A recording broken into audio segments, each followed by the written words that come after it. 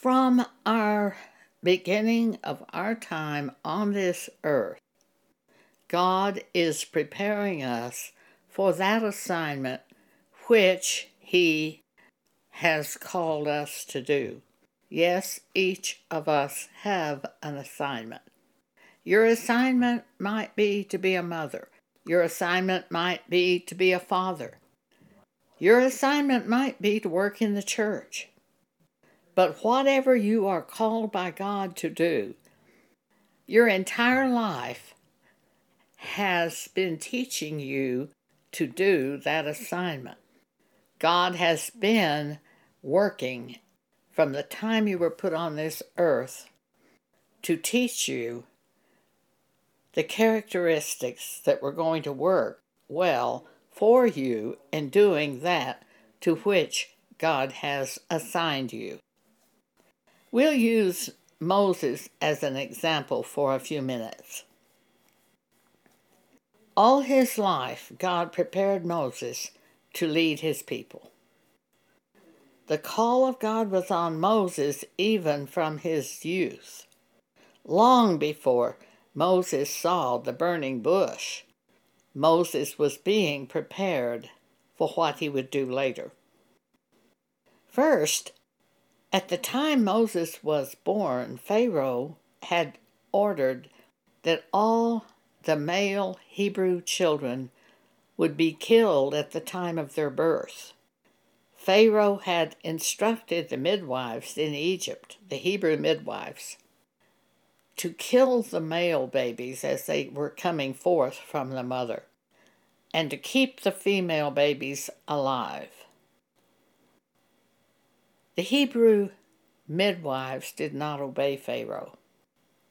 And we even read that God honored these midwives by giving them their own families because they honored him above Pharaoh. When Moses was born, he was hidden for 3 months. When he could no longer be hidden, his mother and dad made an ark of bulrush and set him beside the river in the ark. And his sister was standing by to see what would happen. Pharaoh's daughter came at that exact moment and saw this object, and she went to see what was in it, and it was one of the Hebrew children. And she took him into her own house. None of this is accidental. All this is set up by God. Moses' sister, who was watching to see what would happen, saw Pharaoh's daughter take Moses, the baby, into the house. The sister went to Pharaoh's daughter and said, "Do you want me to find a Hebrew woman to nurse him?" And Pharaoh's daughter said yes. So she took the baby to Moses' own mother, and he was nursed by Moses' own mother, and then brought to Pharaoh's daughter, where he was raised. For the next 40 years, he was raised in the house of Pharaoh. In Acts chapter 7, we see a testimony given by Stephen on this subject. Start at verse 20. In which time Moses was born, and was exceeding fair, and nourished up in his father's house 3 months. And when he was cast out, Pharaoh's daughter took him up and nourished him for her own son. And Moses was learned in all the wisdom of the Egyptians, and was mighty in words and deeds. We can see that raised in that environment of Pharaoh's house, he would know how to speak to Pharaoh at the time that God was later going to bring him in. He would have an advantage. I've often heard my own father say he never wanted me to be afraid of powerful men. And when I was 3 years old, my dad would take me into the local bank and take me in to visit with the president of the local bank. and I would sit on the table, the desk of the president of the local bank, and talk with him. That was the way my dad raised me, and it did give me an advantage to do the work that I have been called by God to do in speaking publicly and in writing. Not to be afraid of powerful men. Moses had that kind of advantage. Acts chapter 7, verse 23. And when Moses was full 40 years old, it came into his heart to visit his brethren, the children of Israel. And seeing one of them suffer wrong, he defended him and avenged him that was oppressed, and smote the Egyptian. For Moses supposed his brethren would have understood how that God by his hand would deliver them, but they understood not. We see that Moses knew even then that he would be used by God to deliver the children of Israel. And the next day Moses showed himself unto them as they strove, and would have set them at one again, saying, Sirs, ye are brethren, why do ye wrong one to another? But he that did his neighbor wrong thrust Moses away, saying, Who made thee a ruler and a judge over us? Wilt thou kill me as thou didst the Egyptian yesterday? Then Moses fled at this saying, and was a stranger in the land of Midian, where he begat 2 sons. But it is God who made Moses a ruler and a judge over the children of Israel. It is God who had set all this up and prepared Moses. And then Moses was 40 years old when this happened, and he was in the wilderness, or in the land of Midian, for another 40 years, where he married and had 2 sons of his own, before God showed him the burning bush, before God sent him to Pharaoh. All of this was prepared. It's like you have heard some famous men like Churchill say, I felt that I was prepared for this my entire life. Well, the same thing is true with you, as being a mother, as being a wife, or with you as being a husband and caring for your own household and living a godly life in front of your families. You've been prepared your whole life for this moment. I've been prepared my whole life for this moment. It is God who prepared us and made us accepted in the situation where we are at this point in time. And our strength is in God. It is so interesting because when God appears to Moses in the land of Midian and catches Moses' attention by the burning bush, and Moses turns to look at the burning bush to see why this bush is not consumed by the fire, God begins to speak to Moses to tell him he is ready to deliver his people from the Egyptians, and Moses is to go to Pharaoh as his spokesman. And God said to Moses in Exodus 3, verses 10 and 11, Come now, therefore, and I will send thee unto Pharaoh, that thou mayest bring forth my people, the children of Israel, out of Egypt. And Moses said unto God, Who am I that I should go to Pharaoh? But he's been raised in the house of one of the pharaohs. He is perfectly positioned by God to do this work, totally enabled by God. And even 40 years before God spoke to him out of the burning bush, even 40 years earlier, Moses knew he would be used to deliver the children of Israel from Egypt. When was the New Testament church begun? It was begun after Jesus was crucified and resurrected into heaven. Acts 13:48, and when the Gentiles heard this, they were glad and glorified the word of the Lord, and as many as were ordained to eternal life believed.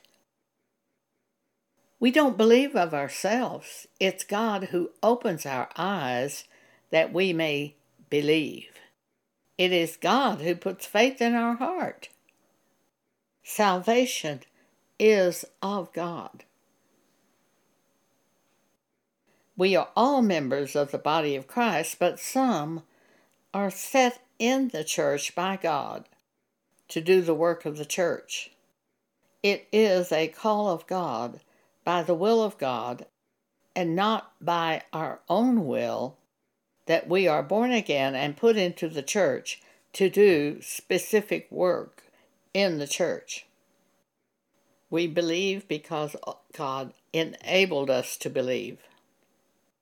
Thus Paul explains in Romans 9, "So then it is not of him that willeth, nor of him that runneth, but of God that showeth mercy." It's because of God that we are saved. It is because of God that He calls our attention to various things, causing us to believe, causing us to call out to Him, where others go their own way. Why is it that one person believes and another doesn't? It's because God opens our eyes to believe. It's not of ourselves. Paul says in Romans 9, verse 18, "Therefore hath God mercy, on whom he will have mercy, and whom he will he hardeneth." Humans want to praise humans. Therefore, they want to think they did this by their own will, but that's not true.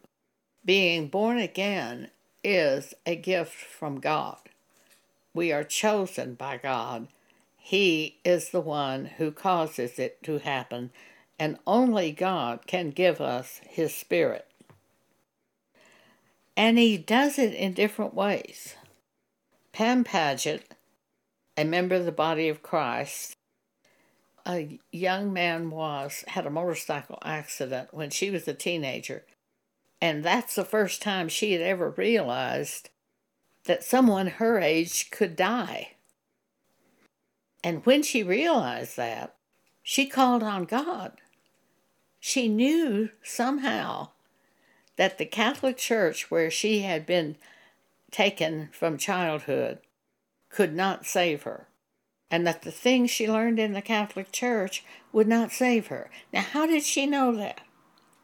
Her sisters didn't know that. Her mother didn't know that.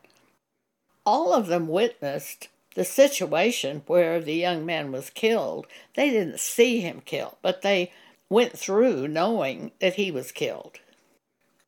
And yet she's the only one that turned to God. That wasn't of herself. God used this situation to get her attention and to show her she could go to hell and could not be saved by the things that she was learning at the time in the Catholic Church, that only God could save her. And she turned to Him and asked Him to save her. If there was any way possible for Him to save her, to save her. After that, she realized there was something of God in her. But it was several years before she saw the scripture in 1 Corinthians 3:16 telling her that it was the Holy Spirit of God who dwelt in her. God chose to speak to me one night when I was reading a book in my bedroom, and God said to me by His Spirit, it was the form of a thought, it was nothing where there was anybody visible, it was just the thought, the concept came to me. It was the Holy Spirit, the Spirit of truth, speaking to me, and He said to me, Joan, you know these mistakes you've been making all these years? Those weren't mistakes, those were sins. And I said, sins? I thought they were mistakes. When He shows us our sins that way, we are saved. And we are instantly changed into another creature, changed by God, made into a new creation, born again by God, by His Spirit. 1 Corinthians 12, verses 27-28. Now ye are the body of Christ, and members in particular, and God hath set some in the church to care for the church. First apostles, secondarily prophets, thirdly teachers, after that miracles, then gifts of healing, helps, governments, diversities of tongues. Pam Paget is put in the body of Christ in the gift of helps. Long before she ever knew she was to do this, she was helping other people. At one point, she moved to Colorado Springs from Oklahoma to help her grandmother. And then she bought a house after she started working at FedEx as a computer programmer. And her next-door neighbor was an older man. His wife died, and as he needed help later on in life, Pam was always there to help him. When he fell at his house, he would call Pam, and she would come help him. She helped with things around the house as long as he lived there. She visited him in assisted living and helped him there. When he needed help with his hearing aid, when he needed help with things, Pam helped him. She also helped one of her neighbors on the other side with her mother. And she would go take this woman with her when she went to Walmart just to help the woman get out.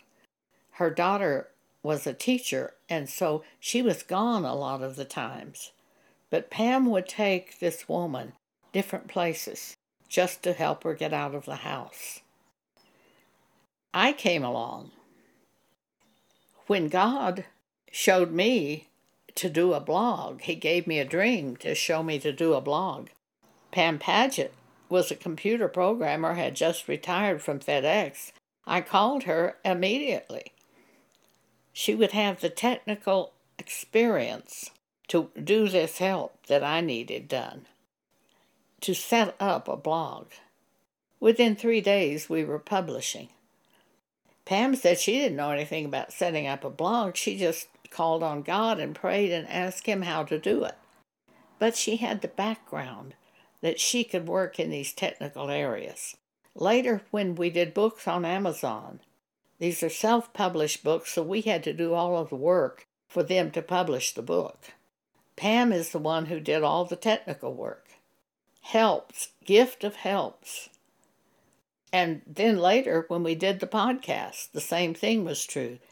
Pam is the one who does all of the blog and the podcast, the technical works, which enable you to hear the podcast and to read the writings on the blog. I don't know how to do those things. Pam is the one who has this gift of helps to work in the church. So 1 Corinthians chapter 12, verse 28, God hath set some in the church to work in the church. First apostles, secondarily prophets, thirdly teachers, after that miracles and gifts of healings, helps, governments, diversities of tongues.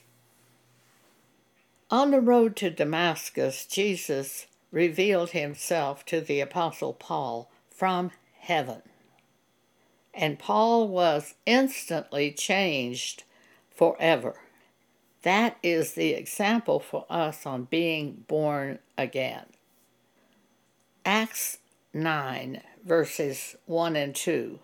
And Saul, later named Paul, yet breathing out threatenings and slaughter against the disciples of the Lord, went unto the high priest, and desired of him letters to Damascus, to the synagogues, that if he found any of this way of Jesus, whether they were men or women, he might bring them bound unto Jerusalem. And as he journeyed, he came near Damascus, and suddenly there shined round about him a light from heaven. And he fell to the ground, and heard a voice saying unto him, Saul, Saul, why persecutest thou me? And he said, Who art thou, Lord? And the Lord said, I am Jesus, whom thou persecutest. It is hard for thee to kick against the pricks. With this call of Jesus, Paul's life was changed completely, instantly. But the other men who traveled with Paul heard this same voice and were not changed. After I was born again, I went to Albuquerque, New Mexico to buy merchandise for my shop in Dallas, Texas. As the plane landed, as the wheels of the plane touched down on the runway, I heard these words from the Holy Spirit: Be baptized. My cousin, who's Church of Christ, was meeting me at the plane to take me out to buy the merchandise for my shop.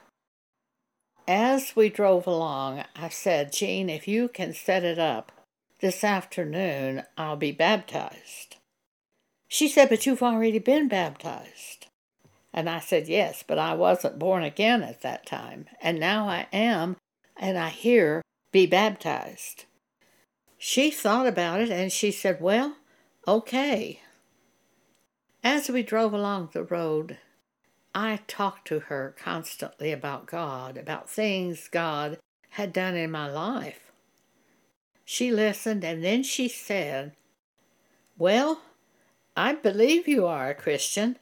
I just don't see how you can be. I simply laughed.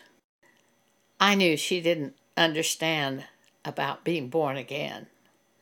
She had been taken to church from the time she was a baby, but she didn't understand about being born again. That's like this situation with Paul. The men that were traveling with him were not changed by the voice from heaven, but Paul was instantly changed.